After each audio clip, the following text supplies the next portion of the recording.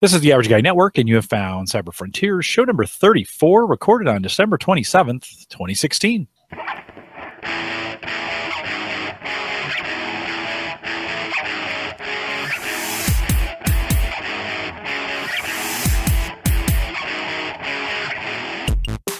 Here on Cyber Frontiers, we explore cybersecurity, big data, and the technologies that are shaping the future, all from an academic perspective. I'm your host, Jim Collison, broadcasting live from the Average Guy TV studios here in a beautiful Bellevue, Nebraska. And of course, we post the show with world-class show notes, and they really are world-class. Christian writes them every time. If you're not checking out the show notes, you definitely want to head out to the AverageGuy.tv and get that done. If you have, by the way, the new and improved AverageGuy.tv, we'll talk about that a little bit as we move along as well.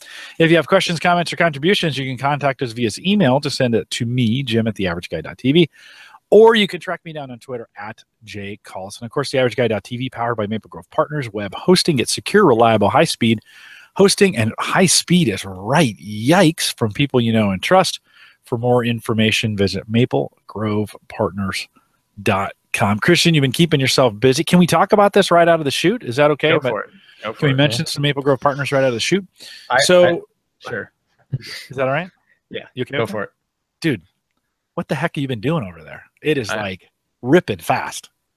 Yeah, we put in the next generation of hardware and really did an optimization of our infrastructure, and it just kind of changed the way we've been handling load and performance for our customers. So we've seen about a 4 times latency and performance improvement over our previous build version.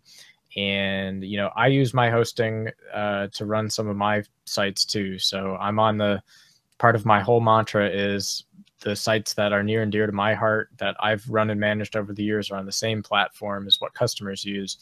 And so BIOS-Mods, which is one of the common technology forums that a lot of folks who have followed us from some of the legacy podcasts are aware of, it's probably one of the fastest sites I've maintained over the years. And the forums, which are the most popular part, the index page usually has about a 1.1 second load time. And keep in mind, this is a forum that's visited by about 5,000 or so visitors per day and has over 115,000 registered users. So it's a pretty big database to be querying.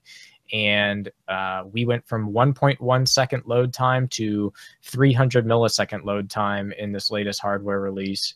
And most of our PHP applications across the board have seen that type of response. So we're really excited. We've gotten some great feedback from our customers on it.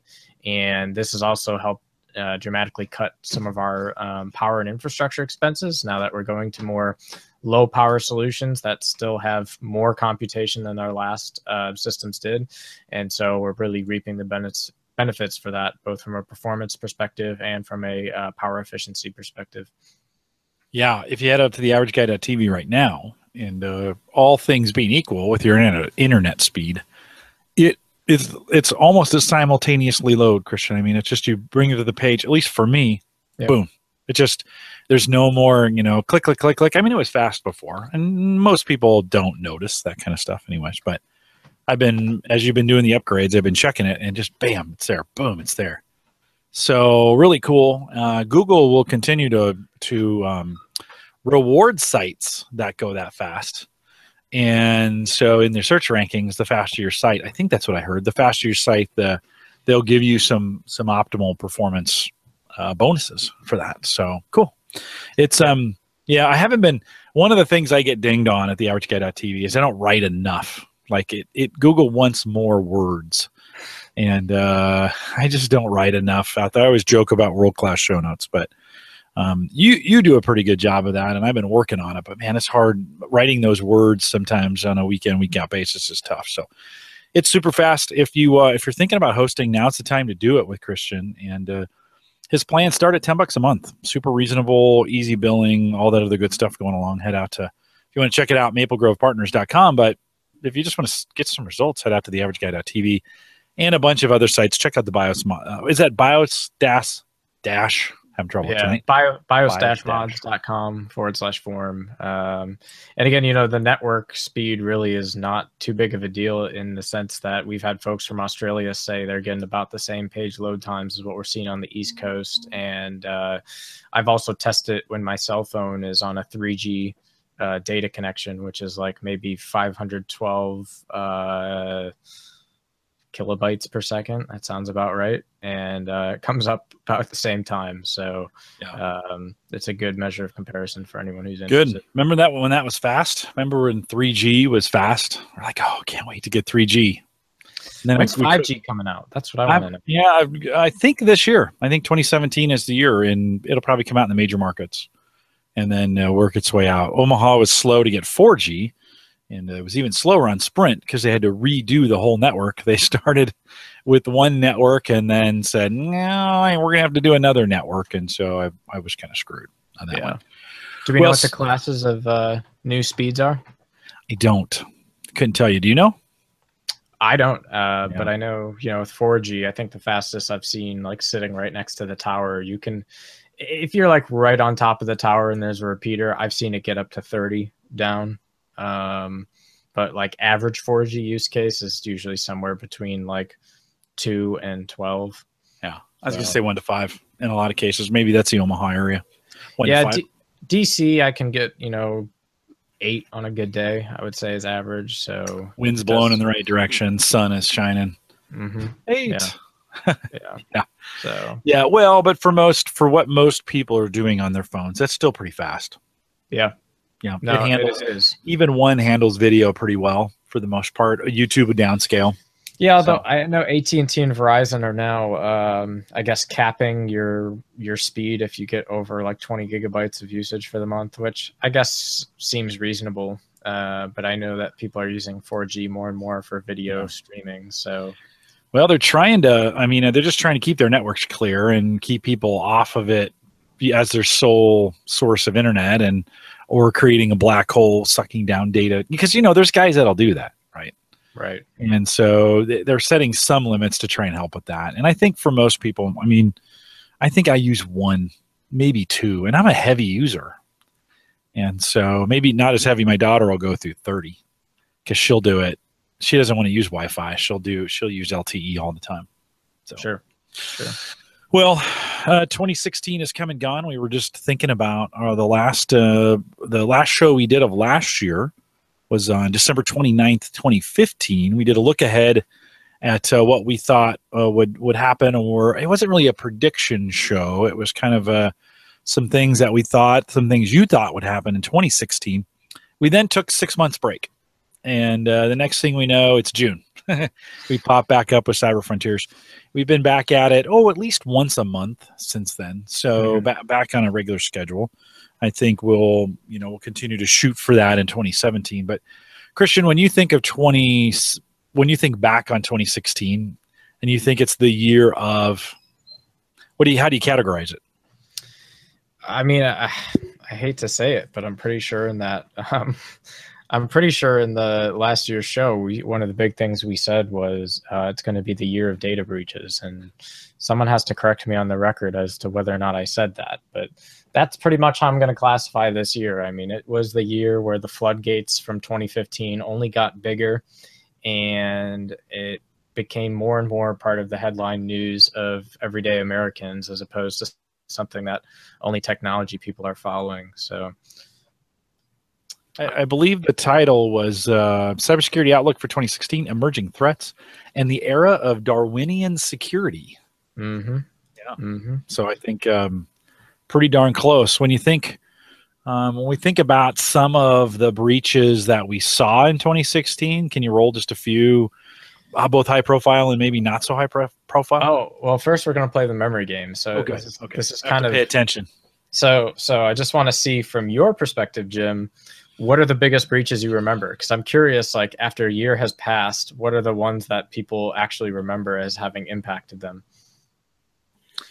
Well, for me, I think the two that stand out in my mind, because those are the only ones I really paid attention to. And as we go through these, I'll probably remember the other ones. But Yahoo for sure.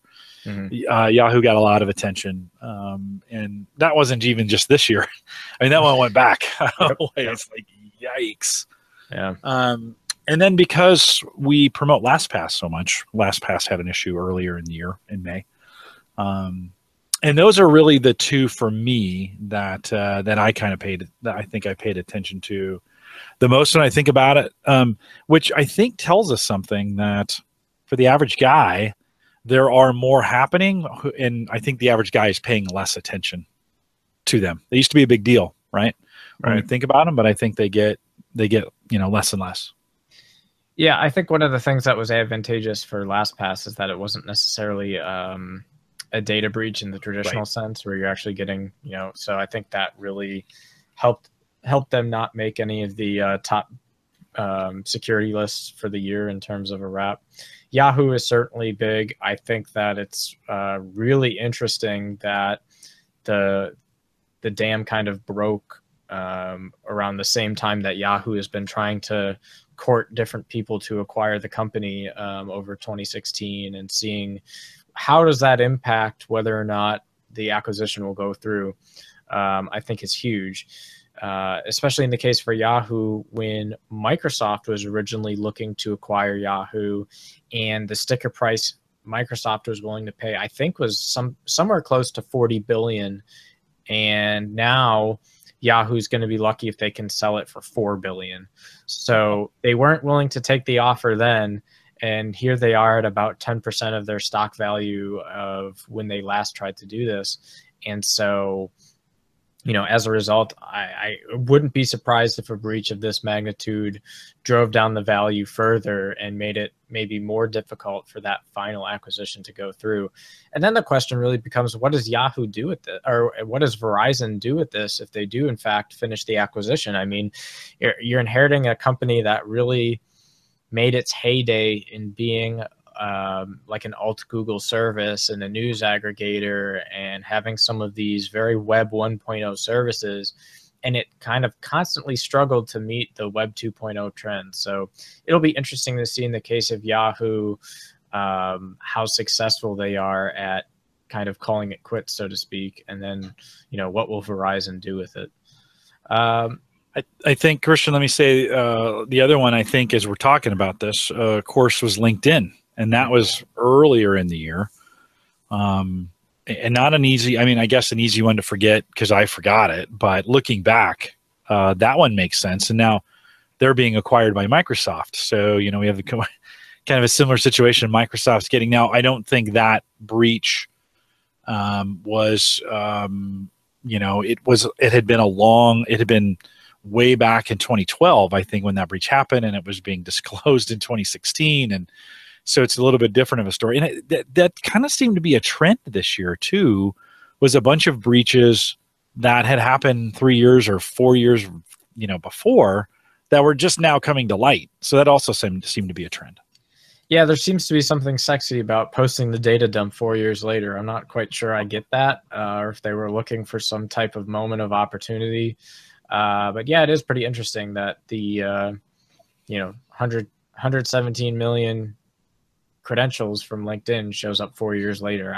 That is an unusual trend, not one that, more often than not, you're going to see the data show up within 6 months if someone has the intent to release it. So I do find it surprising that it took that long to surface. But yeah, LinkedIn is definitely one of the companies that made the top list. Some of the other ones that I think folks would be that would go, oh yeah, that did happen, would be Snapchat. 700 of the current and former employees at Snapchat had all their PII stolen. So, in a way, I think this didn't really impact people actually using Snapchat, but probably made some head scratches of, hey, if the employees have been hacked, when are we going to get hacked? Verizon was a pretty big headline. The fact that all of Verizon Enterprise Solutions had a pretty big data breach for 1.5 million customers. This was something that was covered by Krebs on Security pretty in depth, and they followed that for quite some time. So there are some pretty big names, both retail, government, and otherwise, that make this list. The list that I'm using as a point of comparison is published by Identity Force at identityforce.com, and they pretty much measure what they consider to be the largest data breaches of 2016. And I would say, by and large, that I mostly agree with their conclusions. What's curious to me is I honestly wonder how many of these top breaches the average guy actually is remembering. Because, like, for example, I had fully forgotten that Dropbox was one of the lists that made the 2016 count. And so it had been kind of completely off of my mind. And yet it was one of the largest breaches. So I kind of wonder how big and how transparent that is, and how many people actually are tracking these things when it happens, a year later. Well, and Dropbox had the same situation, right? A 2012 breach that comes to light in 2016, and so you kind of wonder, one, why so long in between, and then two, how many customers were really affected by it? Is it really affecting? Yeah, they're getting this data, but is it something they can really do anything with? I mean, time will tell, but right. It is one of those odd situations where you think, wow, that was a while ago. And they're like, yeah, just reset your passwords. And it's like, man, since 2012, I've reset my password, 50 times probably there. No, most people don't, but. Yeah. And I think some of it too is how well are these companies responding to the breach. So actually I've had a long time Yahoo spam account that I have used for when I don't want solicited advertising coming my way. And I know it's coming my way. And so I logged into Yahoo. First time I've logged in since the breach has happened, and the disclosure notices that there was an issue was immediately visible in the login box. And so you could click and read about all the details of the breach. Then when I logged into my account, it immediately asked me to change my password. It didn't give me any option to get out of it more than one time. So that was really great to see that they were saying, hey, even though our passwords were MD5 hashed, change it now. And then verifying and validating that your recovery information, your cell phone and your secondary email address, were in fact correct and up to date. And so they had a pretty nice walkthrough for that. They also made sure that you verified that your whatever apps you had granted permission to your Yahoo account, you could go and delete them at that time if you didn't want them to still have permission. So by and large, I thought Yahoo made a very present and easy to follow instruction for users to take action on the breach. Obviously, it doesn't impact the reputational hit that Yahoo will take, but I think Yahoo's already been taking a pretty substantial beating in other ways when it comes to their reputation. So this is it was nice to see that they had a very direct and prompt response. And then also in my inbox as well, I got an email from Bob Lord, who's the current Chief Information Security Officer, that went out to all Yahoo.com users, and it pretty much very specifically says what happened, what type of information are we talking about, what actions are being taken to remedy the issue. And so I think that's a good example of what companies should follow as a operating procedure when they find themselves in this situation, because companies that don't kind of fully hit that level of response can really be held liable in a variety of different ways. When that happened to me on Yahoo, I honestly had this thought, Christian. I'd be like, I think I'm done with them. Now that email address that I use there is so tied into so many things. It literally would probably take me a full year to unwind everything and pull it all out and find everything where it should, to where it go. I don't know. Do you think, am I in a situation, am I foolish for using a Yahoo email address as a primary at this point? I'll consider it primary, as a primary email address. I've got it as locked down as it's possible with Yahoo from a security standpoint, including a very complex password. But what do you think? Should I leave them? Yeah, it's hard to say. I think a lot of people are jumping ship from Yahoo email at this point. I've traditionally had a lot of problem with getting excessive spam to my Yahoo email over the years. And so, when you compare Yahoo's level of service with Gmail, all things considering that they're both free and that you're both going to see advertising from time to time. Google has always been much more up to date with kind of pushing the latest in security possible. And so they were one of the first to really offer two-factor authentication in an easy to use and serious way. And you don't read about, millions of Gmail accounts being hacked and put in the wild. You just don't see that headline, whereas Yahoo has had a pretty interesting track record of it.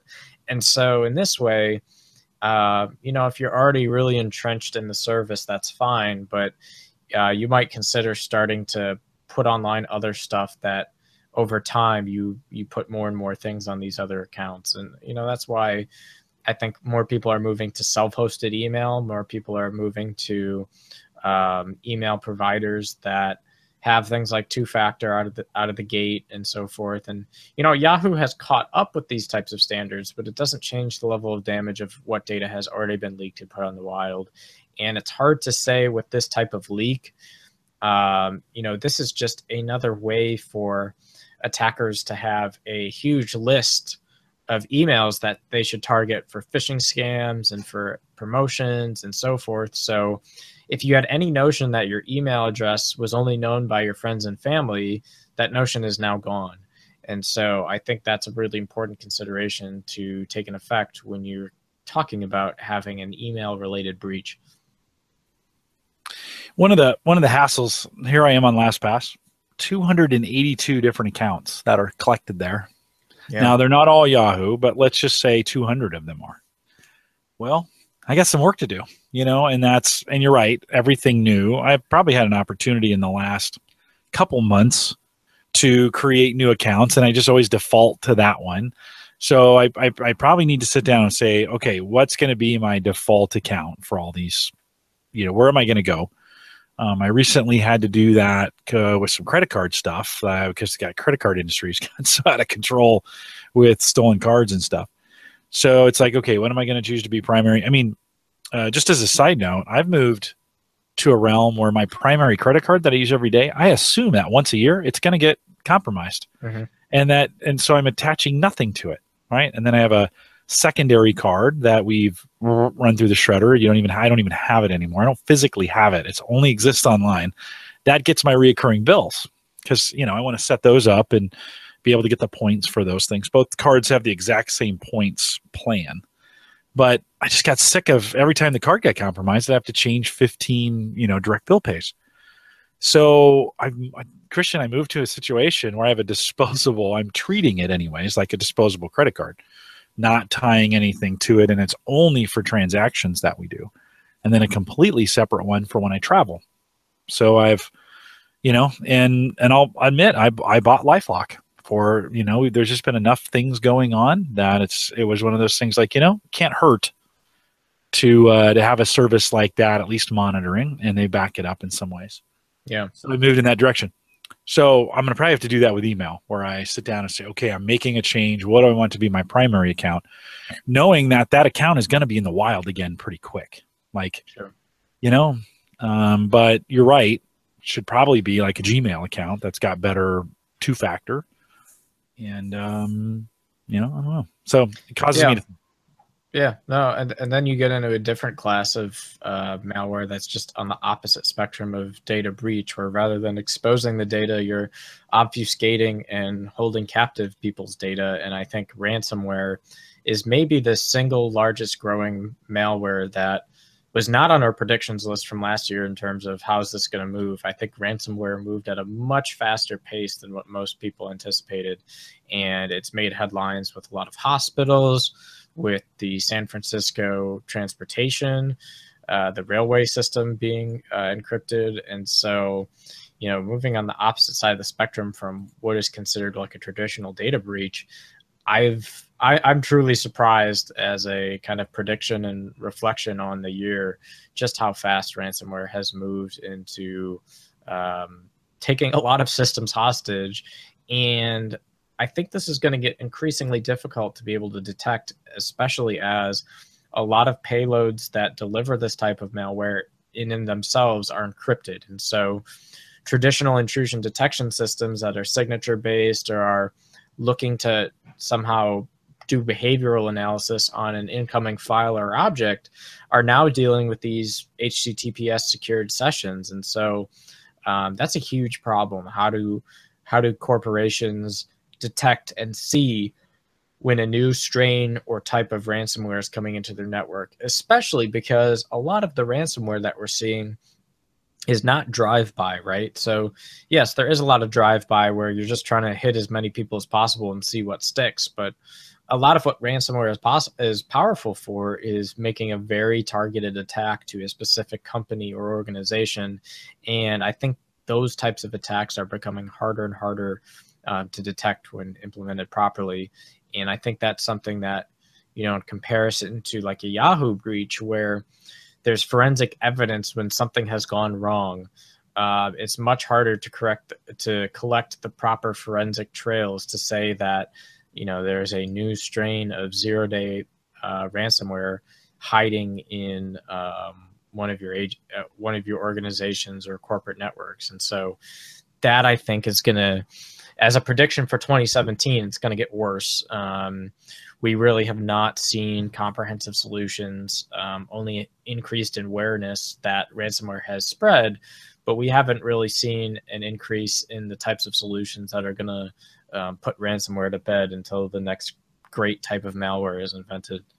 I'm a Bitdefender guy, and they have ransomware detection and protection built into the newest 2017 anti-software or antivirus.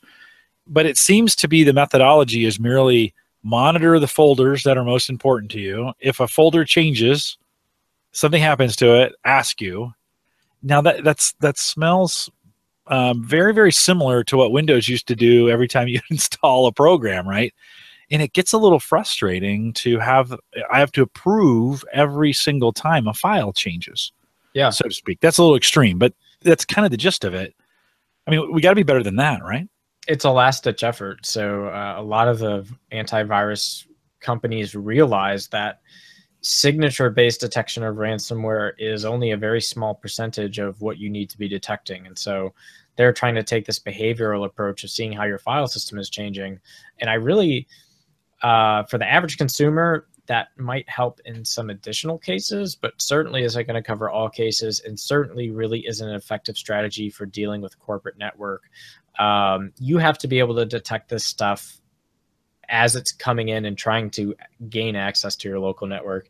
If you're waiting to detect it when it hits the local machine, you're putting yourself at much higher risk that that antivirus program has no idea how to handle the case, or that someone designs ransomware that's clever enough to basically make slow amounts of changes over slow periods of time and wait out maybe up to a month before it fully does the action that it intends to do. And so I think a lot of these behavioral analytics that you see right now are very subject to time bias and behavioral bias that may not necessarily be reflective of the type of ransomware that's taking large-scale organizations hostage. And so I think there's going to have to be more network-based solutions that are a part of the approach.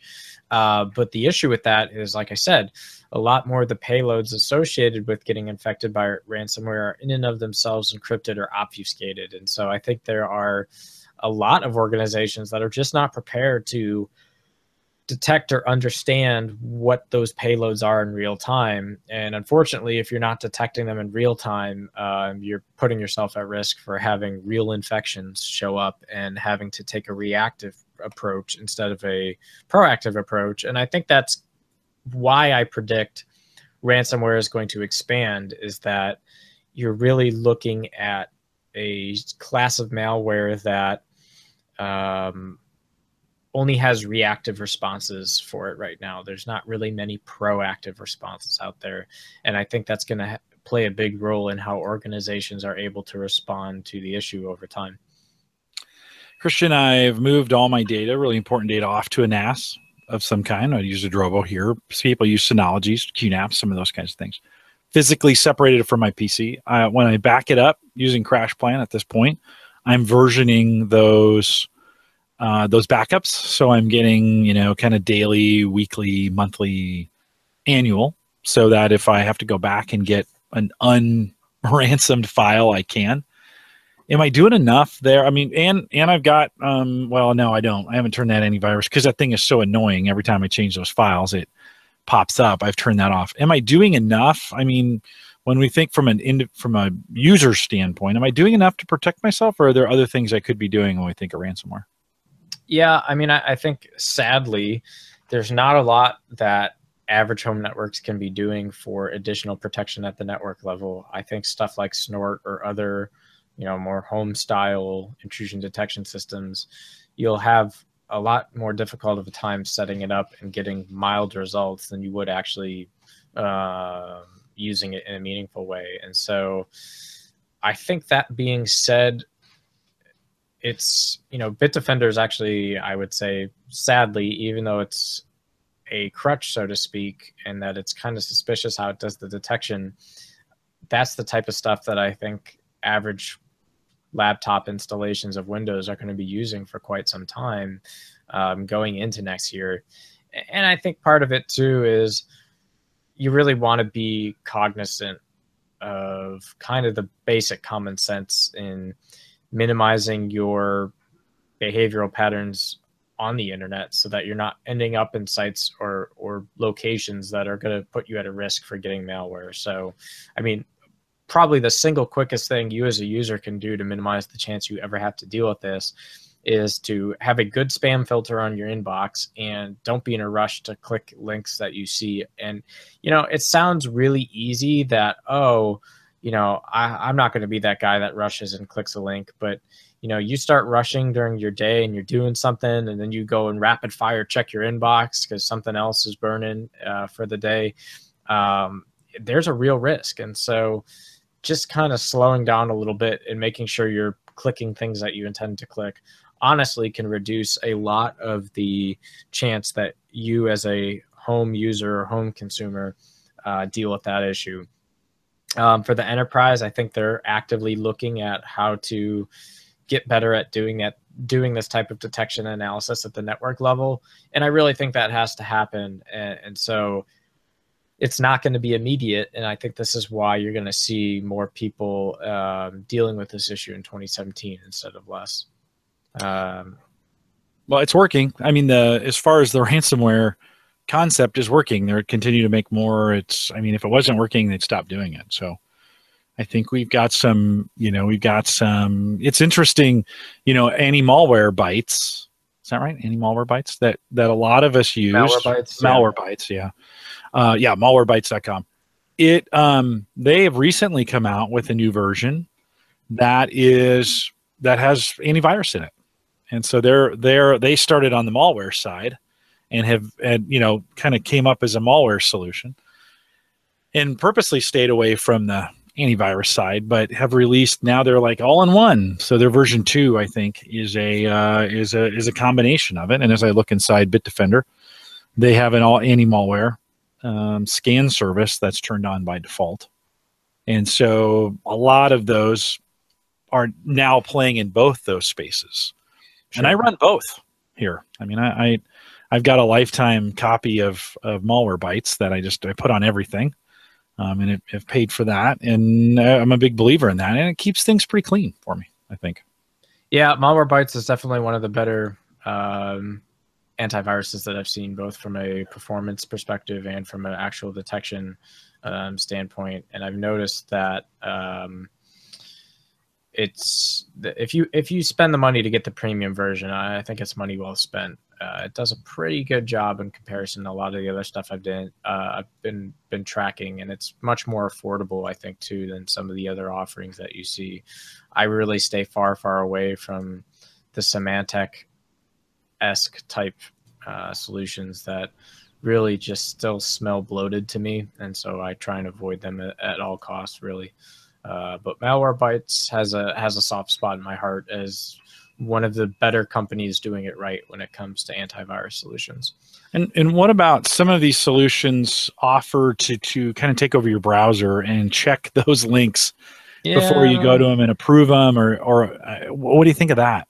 I think McAfee actually has a free module for that you can add in without having to actually own their their antivirus piece. And I think that's okay. I don't really trust those filters to be vetting sites in the way that they say they are. I think it can help you avoid clicking really obvious links that you probably shouldn't be clicking on a search engine. So from that perspective, that's good. But I don't think it's definitely not something you should rely on in and of itself as a solution for browsing. But I tend to rely much more on browser security that minimizes the ability for me to get malicious advertising or malicious tracking. And so, again, big supporter of the MVPS host file blocking. I'm also a really big fan of a plugin called Ghostery for Google Chrome. And Ghostery is a great way to look at all the page elements on a given site that you're visiting and strip out the advertising, tracking, cookies, and scripts that might be impacting your security footprint. And it's really nice. It's like if there's a feature on a site, like say maybe there's a video player, believe it or not, video players do track your movements on the internet. Say there's a video you really want to watch and it's being blocked by this plugin. It's like a one click and a refresh to go back to being able to watch and see it. So it has a really flexible configuration. You can configure it to show you what it's blocking for any given page that you're visiting. So Ghostery has been a really nice extension that I use for Google Chrome to kind of combat some of the issues relating to visiting sites that just have a lot of clutter and a lot of stuff that I know is tracking and slowing down my browsing experience. Yeah. Well, we used to spend a lot of time talking about antivirus and such, and it's kind of fallen off into the, I think everybody's kind of figured out what they, at least in our community, what they're going to use, and they've left it. I think Safe Computing is the best antivirus that's out there, just being smart about what you do. But every once in a while, you can't control everybody's site, and they may be compromised, and you might pick something else. So what else? What else are you thinking? It's a quick closing comment. It's a dead technology, so people aren't really interested anymore because they know that it maybe catches somewhere between 10 and 30% of what's actually out there. So you can hope for the best, but still a requirement, right? I mean, have something, right? But that's the thing, right? Everyone just kind of knows that's part of their baseline at this point, and they don't really question it. But I think more and more people also know that even with it being part of their baseline, there's no reasonable expectation that that's going to cover all the cases that they might encounter. And so I think realistically, it's kind of like, I got to have antivirus, move on. And it's just like, it's the same mantra as, I got to have backup, move on. And it's like, will most of the products out there do the same thing? Yeah. Do people have their preferences? Yes. But at the end of the day, everyone at least agrees that they should have these products. So that's progress from where we were 5 to 10 years ago. But that also just goes to make the point that if everyone thinks that these things should be part of their baseline, it also means attackers are designing malware knowing that this is part of your baseline, which is why I described this entire space as being an adversarial game where, like, if you look in artificial intelligence, malware and, before we talk about that, artificial intelligence just in general describes this adversarial challenge in which two opponents are trying to achieve a goal that is in conflict with the other person's goal. So like a really good example of adversarial learning is chess, right? So IBM builds this Deep Blue supercomputer to deal with beating the best chess champions in the world. And this is like an adversarial game where an artificial intelligence is trying to win a game and a human is trying to win a game, and they each have the opposite objective. The objective of this opponent is to win and make the other person lose, and vice versa. And so in this way, we can really describe the cybersecurity landscape in a very similar context where we have an adversary that's constantly trying to evolve and change its technique to achieve a goal of compromising a system or doing whatever. And then we have the user of that system, which is constantly trying to defend and ensure that its interests are protected.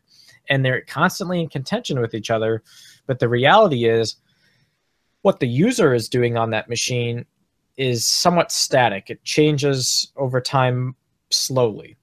Whereas the malware is changing very quickly, it's very dynamic, and it's moving rapid to try and outpace that other person. And so I think people in the industry really need to start looking at cybersecurity as being much more of an adversarial learning problem than it is this kind of cat and mouse attack and defense, which is really where we're at right now.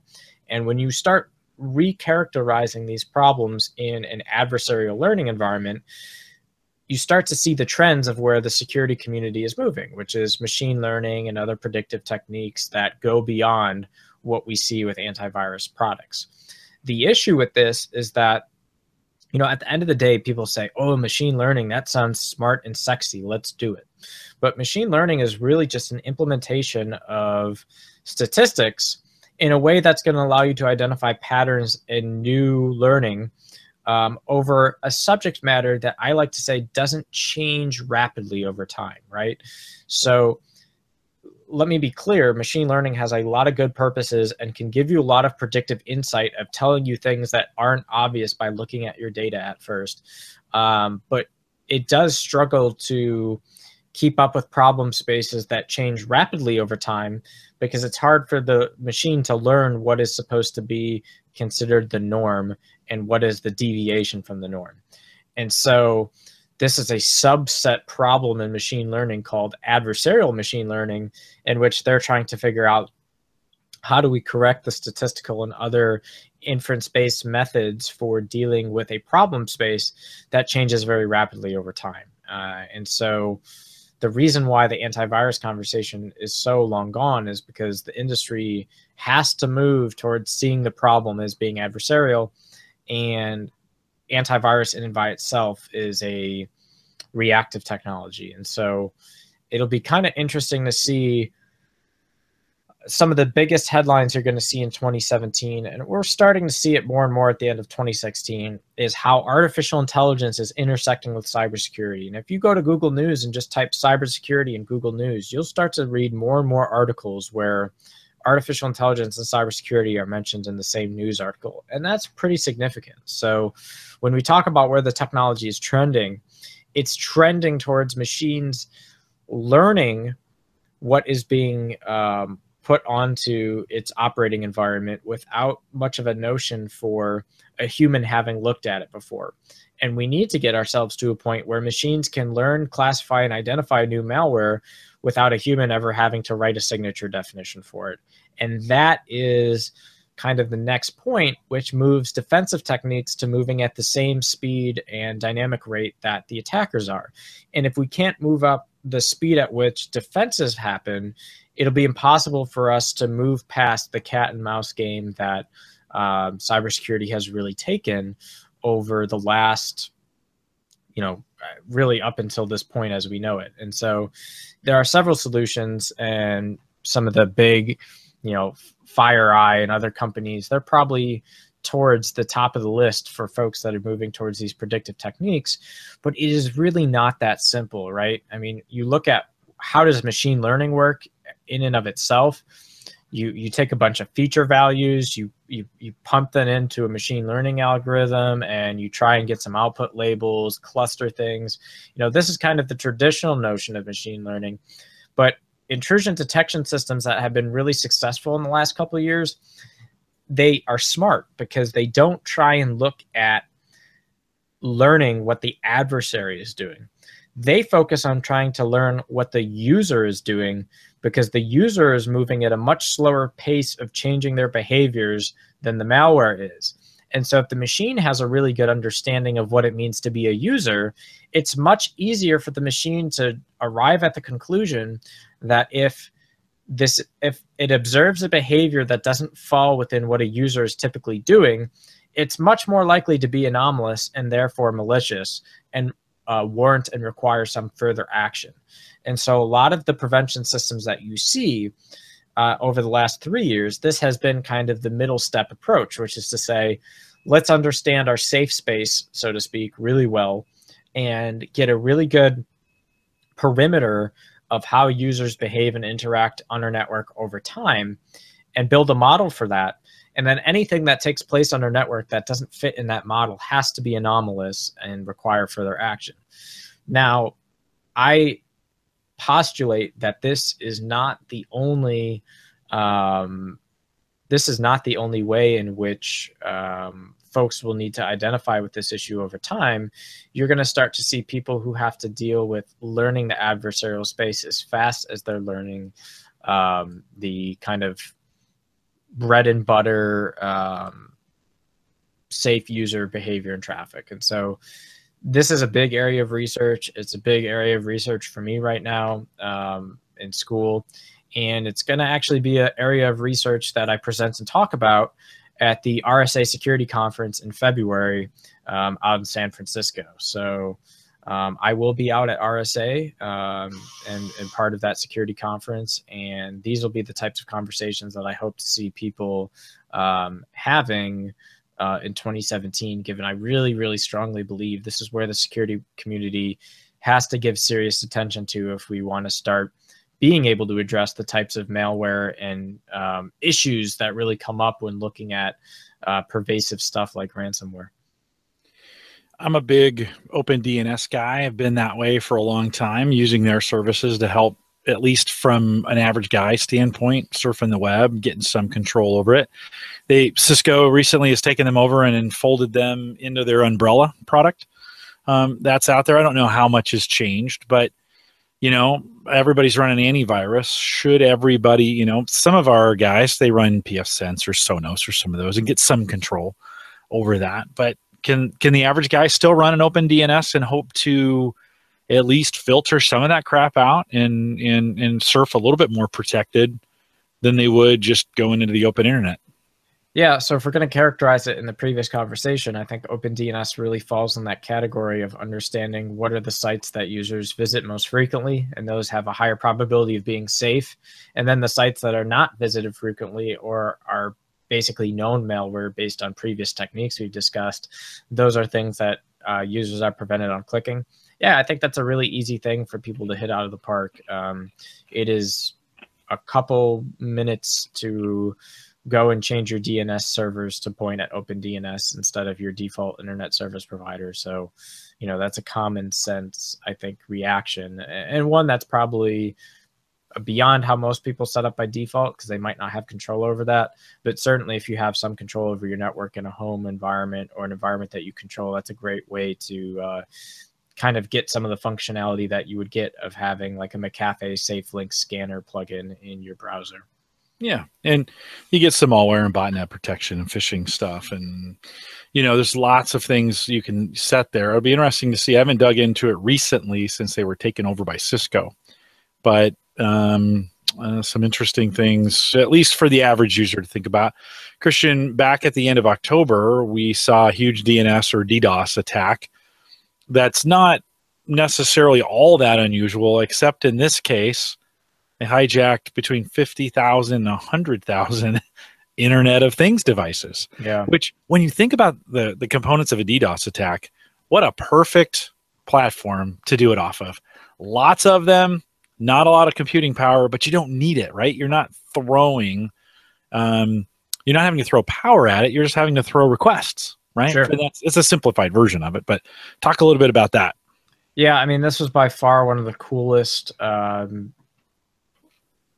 DDoS floods that I've seen. I'm just going to go ahead and say in history, because you're right. It's the first time that Internet of Things has been used to really stymie one of the best. I mean, these guys are not new to the game of how to protect distributed systems. I mean, they are, along with DynDNS and AWS, the two companies that were impacted by this particular attack, they're no dummies when it comes to figuring out how to protect against this kind of stuff. So the fact that someone was able to take advantage of vulnerable firmware in an Internet of Things device to this extent, where it's truly a randomized usage of devices across the world that can all point and shoot packets at the same time, that in and of itself is pretty remarkable. So the way the acquisition was done is, I think they were DVRs or something similar. I don't remember what device it was. I want to say it was cameras.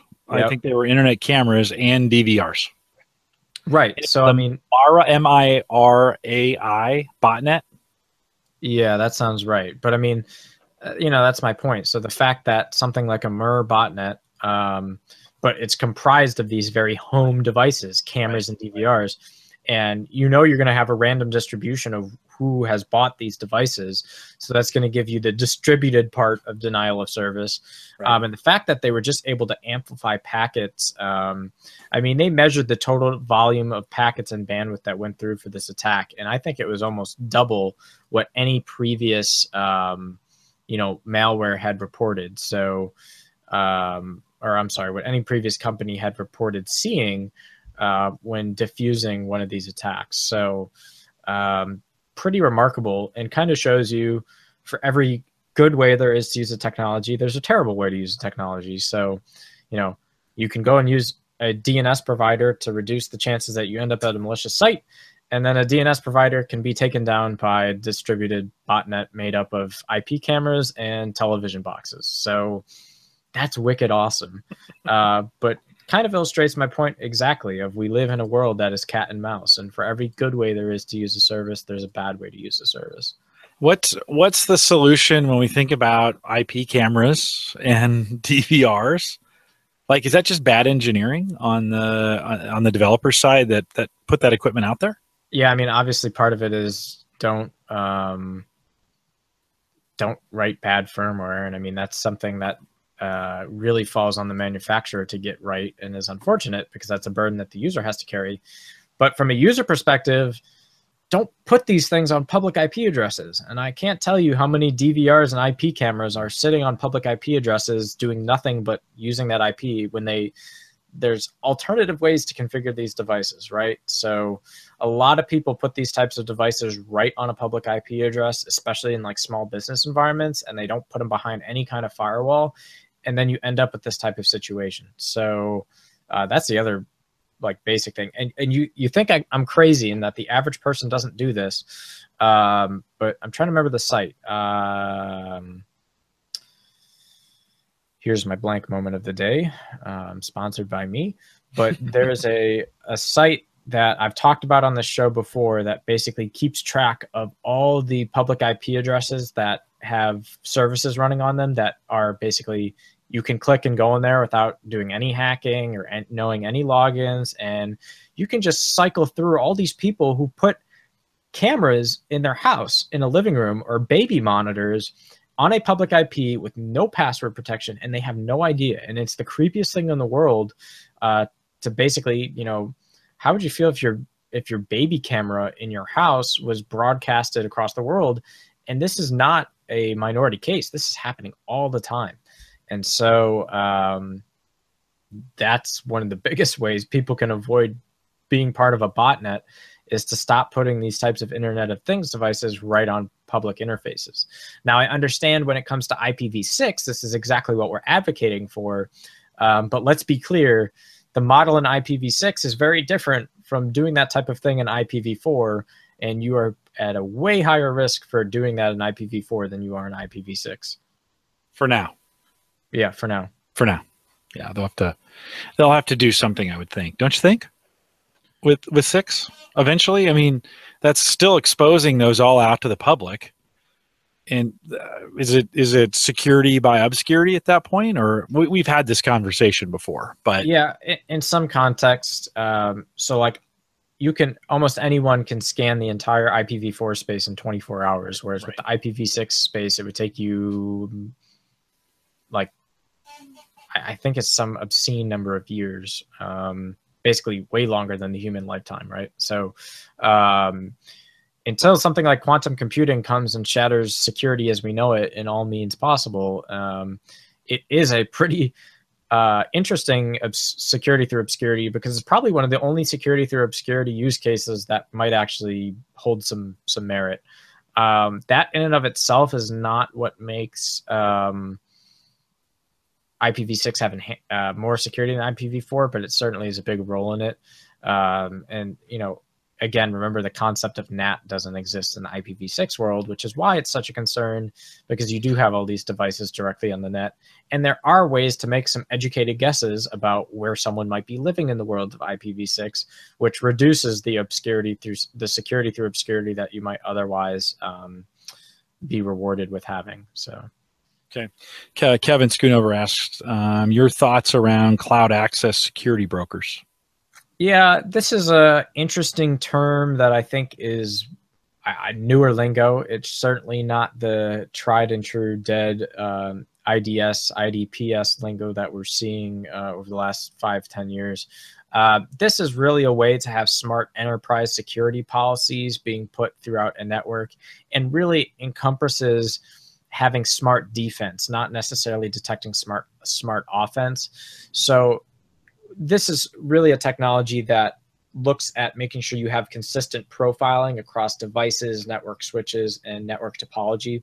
And it really makes sure that you're putting in, things like encryption and credential mapping, and kind of having a uniform way to manage all that, which certainly increases your security posture, right?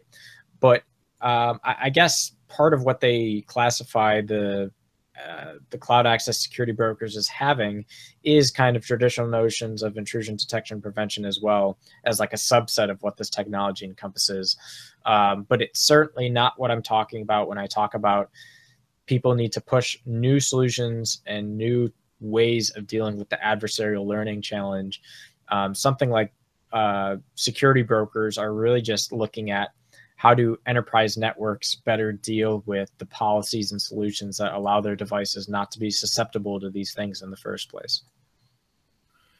Christian, we're right at the hour. Anything when we think of looking back on 2016, anything else you want to cover? 2016 has been a very interesting year. I think you've seen that cybersecurity has played a huge role and has become super visible, both from a commercial standpoint. There's been a lot of headlines about how it's impacted our government over the course of the year, starting right at the beginning of the year with IRS related breaches.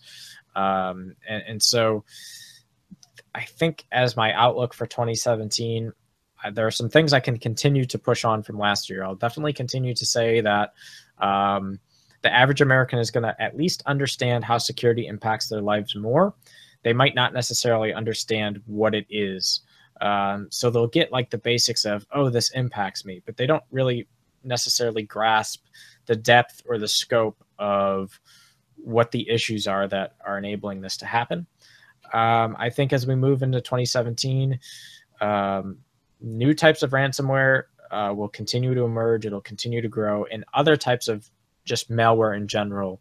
I think we're going to see a diversification, and that's something that we've been noticing as a trend in 2016, that diversification of malware that has inherently distinctly different behaviors or implements itself in different ways will succeed at getting past your baseline security that you've implemented in an organization or on your own machine. I think data breaches will continue to be commonplace. I think they will probably, I don't know as if they'll be at an increased rate. I thought this year's rate was definitely a little bit more picked up from 2015, but certainly pretty comparable. And so that will be noteworthy to watch. And I think it'll be interesting to see, rather than tracking the state of security from like a popular news or popular media, start tracking security from new types of products and solutions that are coming out and how people are redefining terminology. I think that's going to be super important, and really continuing to dispel some of the cybersecurity myths that are pretty commonplace, I would say, and changing people who consider themselves IT something or computer science something or cybersecurity something. Making sure people who say they have those credentials really have those credentials, I think, is pretty important, because if we have people who are supposed to be the people, charged with fixing these issues, not getting their facts straight, it'll only set us back further. Okay. Christian Johnson is changing a few things in 2017. Anything as we not only you have a new semester, anything you want to update listeners on that's that you can talk about here for the future? Sure. So I'm going to be moving into kind of a new exciting career track with Amazon Web Services. I'm pretty sure most of you guys know that Amazon is one of the biggest commercial providers of cloud hosting and some of the other common services. They're one of the big tech companies of our day, right? Google, Microsoft, Apple, Amazon. And so Amazon's doing a lot of really exciting things right now, especially they're making headlines with their grocery store that has no checkouts. You just walk in and you walk out. It uses facial recognition and RFID tags to do your entire experience. So Amazon is really touching and impacting people's lives in a variety of different ways. What they buy commercially, what they have a drone ship in front of their doorstep, what they get with Amazon Prime and 48-hour delivery, what people can spin up and run on the Amazon Web Services environment. When you go and watch a Netflix movie, guess who's running that? Amazon Web Services. So this is a very exciting opportunity, and I'm looking forward to doing some engineering for Amazon Web Services and being part of that environment. That'd be great. Yeah, at some point I stop being your boss, which is good. I think it'll be fun to follow you through Amazon, and there'll be some fun stuff. We still get to podcast. And so we still got a whole semester left. So we got some, and we'll try not to do the debacle of 2016 where we just disappeared for 6 months, didn't get anything done. It was a busy spring. Christian will have a little more time on his hands come this spring, I hope. And we'll anxiously await some news. Maybe the next go around, we'll have a little bit to share. I know you got to be careful in all circumstances about what you share, but maybe a little bit about the new job as we go forward. So anything else before we wrap it? No, I think that's a wrap. All right. Well, we'll remind everyone to, if you're thinking about web hosting, Christian's doing a bang up job as well. But if you're interested in getting some awesome web hosting, especially for podcasters, let's say, and it's really podcast optimized. If you're doing that, secure, reliable, very high speed, and it's available out of Maple Grove Partners. Go maplegrovepartners.com. Christian's got some kind of plan that you can get into. The easy ones to get into are $10 a month. Would love to have you on there, and there's some spots for you. He doesn't take everybody. There's some spots for you if you're interested in doing it. We'll be back with some more Cyber Frontiers as we get into 2017. Good to get to the end of another year. Christian, we celebrated the 6th year of Home Gadget Geeks earlier in the month. It's hard to believe the years just keep going on and on and on, and I think this makes 2 maybe for Cyber Frontiers. I'd have to go back and have to take a peek and see when we started this thing. Would it be maybe 3 even, right? Maybe we've been a little slow on this one getting this done. Let's see if we go back. Here, we'll go all the way to the end. Let's see what number 1 says. We started in 2014. So. Number 1 was February 18th, 2014. Yeah, so coming up on that 3rd year of it here. We thank you for listening. If you enjoyed it, share it. And with that, we'll say goodnight, everybody.